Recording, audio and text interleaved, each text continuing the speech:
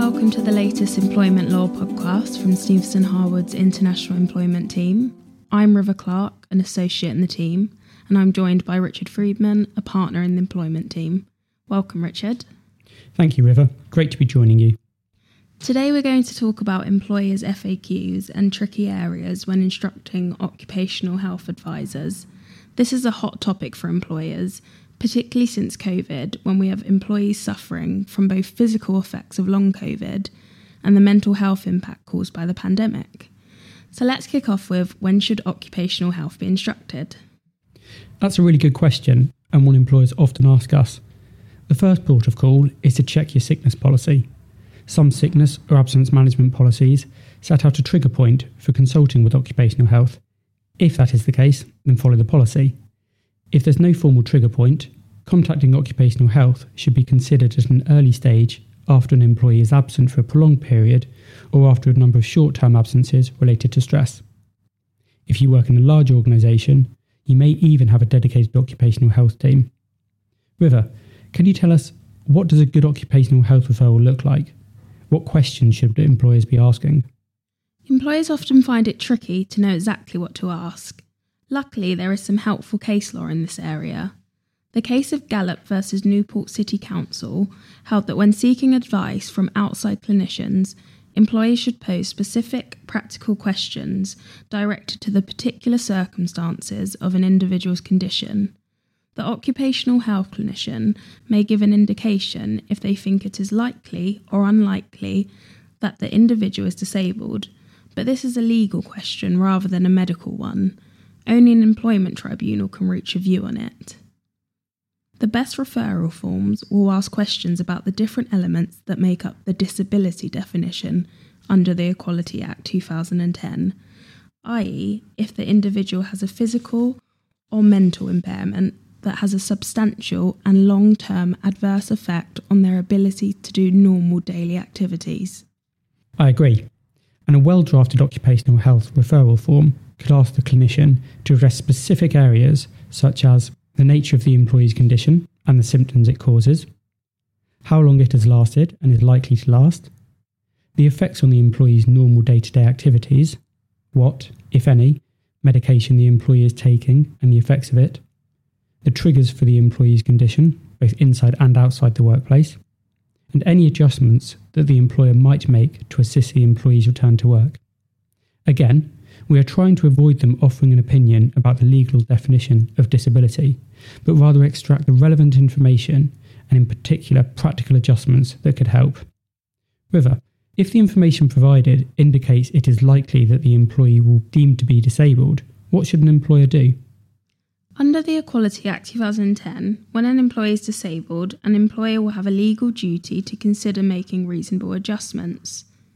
Whether any potential adjustments are required will depend on whether they are reasonable in the circumstances. The EHRC code highlights a number of adjustments that it may be reasonable for an employer to make. For example, altering a disabled worker's hours of working or training.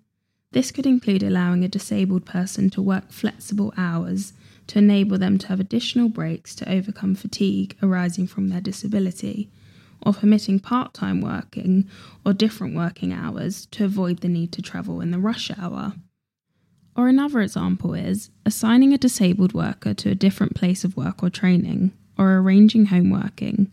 For example, relocating an employee's workstation to an accessible place. A failure to comply with the duty to make reasonable adjustments is a form of discrimination. Richard, obviously the topic of health is very personal and sensitive. Do employers have to take specific precautions dealing with such data, given the UK GDPR and data protection requirements? It's a good question, and certainly something of which employers need to be aware. An employer will need to consider the legislative requirements for collating, storing, and processing information concerning workers' health, given that it amounts to special category data under the UK GDPR. I'm sure you'll be pleased to hear we are not going to delve into the data protection regime, which is beyond the scope of this podcast, but in very brief terms, employers should not use consent as the basis for processing such health data, given the imbalance of power in the employment relationship. Instead of relying on consent, employers need to look at one of the other grounds in the UK GDPR for lawful processing of special category data. For example, where it is necessary for the purposes of carrying out the obligations and exercising the specific rights of the controller or of the data subject in the field of employment law. Richard, I know you've said employers shouldn't be relying on consent from a GDPR perspective, but presumably employers still need the individual's consent to get a report. The Access to Medical Reports Act 1988, or AMRA for short, applies to reports prepared by a practitioner who has been responsible for the clinical care of the individual. So it usually covers reports by an individual's GP or by a consultant who has previously treated them. However, almost any previous clinical involvement between a doctor and individual can trigger the application of AMRA, so that's important to keep in mind. If AMRA applies, there are a number of steps an employer must take, including informing the individual of their intention to make an application for the medical report, gaining consent from the individual to the application of the report, advising the individual of their rights under AMRA, and whether they wish to see the report before it is supplied to their employer. If the report is not subject to AMRA technically, which is often the case with occupational health reports, given frequently there is a new relationship between the individual and occupational health advisor, guidance provided by the General Medical Council makes it clear that if an employer requests a medical report on a patient, the doctor will still need to be satisfied as to the employee's consent. Some employers will therefore comply with the requirements of AMRA, even if they are not technically required to do so, in order to satisfy the doctor in question that the employee has consented. But the next question is, what if the employee doesn't agree to go for an occupational health referral? There is some helpful case law in this area by which the employer can be guided. In O'Donoghue versus Elmbridge Housing Trust, Miss O'Donoghue had been off work for more than 3 months with stress or depression, and the Housing Trust had sought to investigate her illness.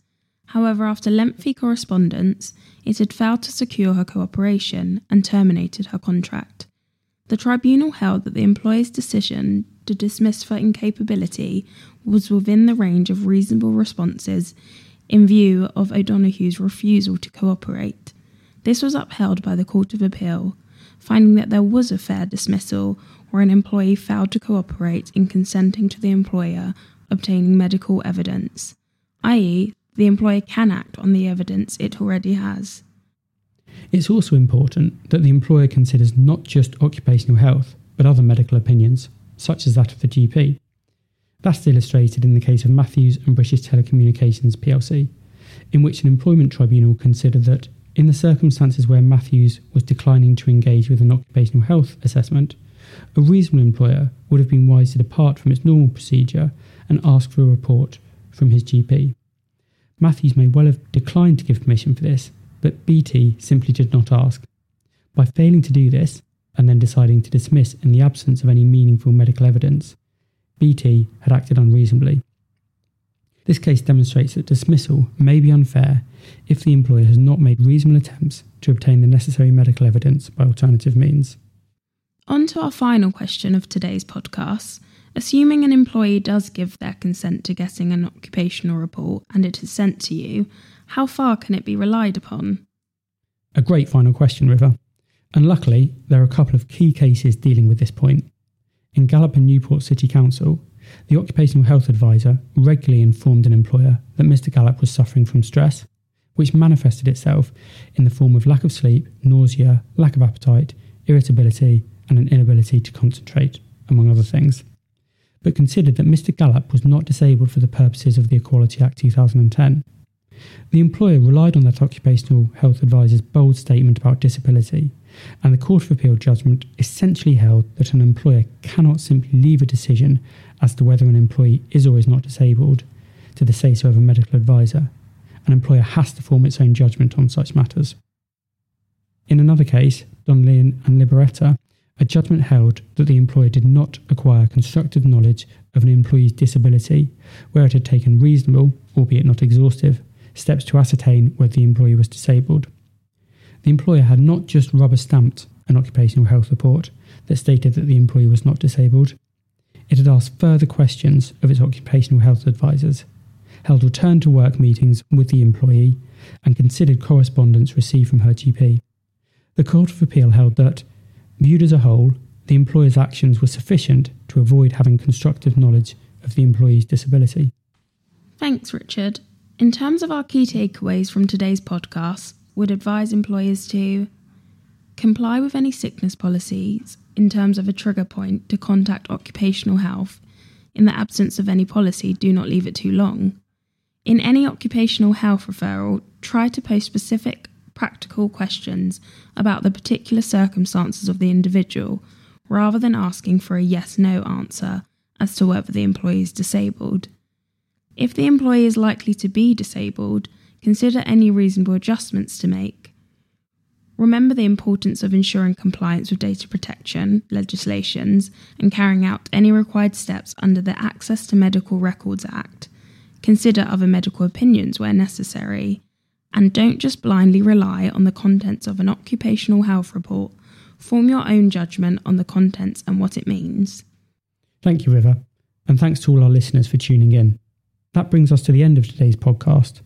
Remember, you can subscribe to the whole series on iTunes and Stitcher, or listen to previous episodes by visiting our Employment Law Hub, www.employmentlawweb.com. Thank you for listening.